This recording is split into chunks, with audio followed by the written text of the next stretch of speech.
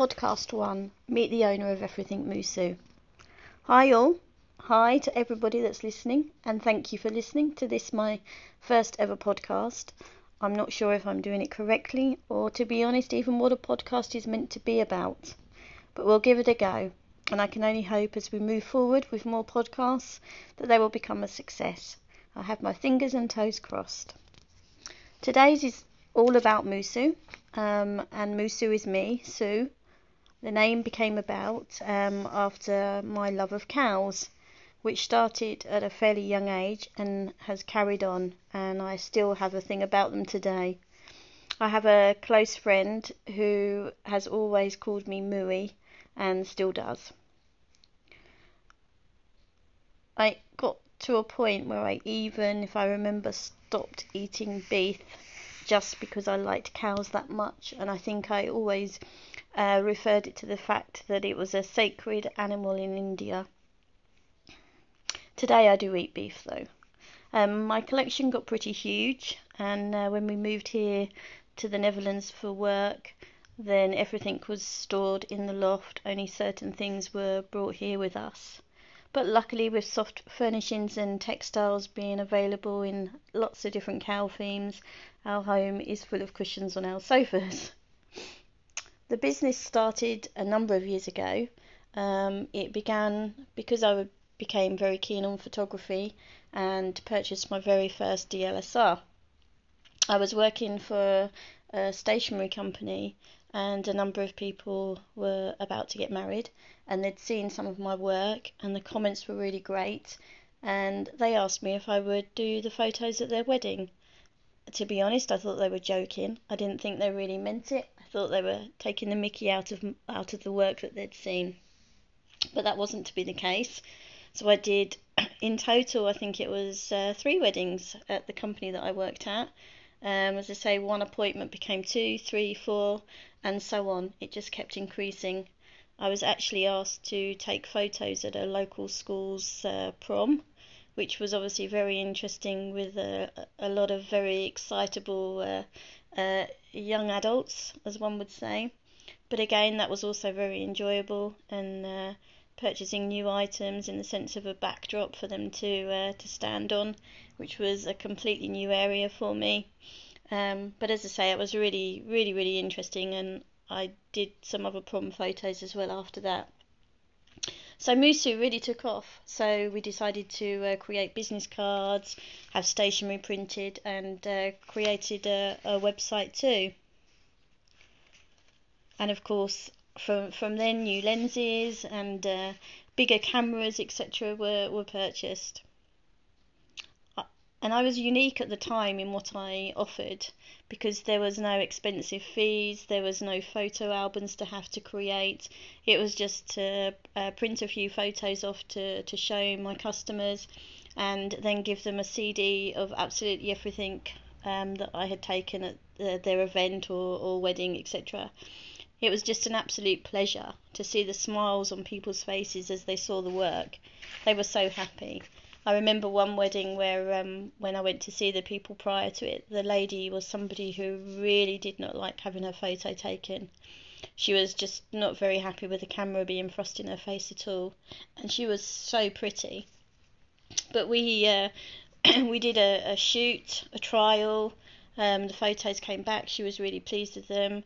Then on the day, she was so relaxed with having me around that everything ran so smoothly. And when she saw the photos afterwards, she cried, because she just didn't believe that she could look that lovely in them. And I hope that my photos in the past have always been very natural. I don't like that forced smile. I like to be able to capture somebody as they are, rather than what somebody else expects them to be. I took photos at a friend's wedding, a very close friend's wedding, and we had lost touch just prior to this. So she'd already arranged a professional photographer, and I actually just stood alongside taking my own photos. I always remember when her and her husband and her sister came round to our apartment to have a look at the photos that I'd taken. They'd already been to see the professional photos. And I remember her husband said at the time, "Well, why didn't we ask Sue to take them all?" And that to me was a very special moment. I started to get bookings by word of mouth, which was truly amazing. So these were people that I've never met before, people that I didn't know, but somebody they had known had heard of me or had used me. And so that was really great, and that, I guess, that took me out of my comfort zone. But it was also a pleasure to be able to work with new people and also appreciate how much they liked my work. Of course, when we moved to the Netherlands, which was in 2015, Moosue photography business came to an end, to an abrupt halt. My kit came with me, but then, and even now, it's still being used for my own use. Sometimes in the job now that I have here, then I have used it on a number of occasions to take photos. The first year and a half in the Netherlands was tough. We moved here for my husband's work. Unfortunately for me, no work was forthcoming. I went for many interviews, but for various reasons were turned down for roles that I knew that I could do. So to stop me from being bored, as there's only so much shopping you can do, I started to think about art and craft. And during that time, also became engaged to get married. So I also had a wedding to plan. So I taught myself how to knit, or maybe that should say it was a refresher in knitting, because if I remember rightly, my mum taught me how to knit. But I also looked up about sewing and drawing. So I was able to use the skills towards my wedding plans. I sewed a lot of things in felt, which was butterflies, because the wedding had a butterfly theme. I started to sew love hearts. I made flags for the tables because it was set in Cornwall, so the flags were of the Cornish flag. I used lots of different punches as well, where you can hole punch paper and they come out as different things. And in my case, it was butterflies, which we then used for decorations for the table. I started making cards to sell at my sister's work. They became quite a hit, and one person in particular used to place personal orders for 15 or 20 cards at a time. And not just once, this was all year round. It kept me extremely busy. And since then, obviously, as the business was called Moosue Photography at the time, it evolved to Everything Moosue, because it then became that it wasn't just about photography, it was about craft and art. I carried on making cards even after I got the job in 2016. I got my job here just before we were due to get married, so that panned out quite well in the sense of being able to arrange a wedding and then start a new job. And it's only in the last year and a half, due to COVID, that my art side of Everything Moosue has taken off. And I recently started to do an art course with a lady in the UK who was recommended to me. And again, it took me outside of my comfort zone, using different types of equipment, including charcoals, chalks, pastels, and acrylics, which I really don't like. But I've been using lots of different forms of media, etc., to be able to create my artwork, and it's been really enjoyable.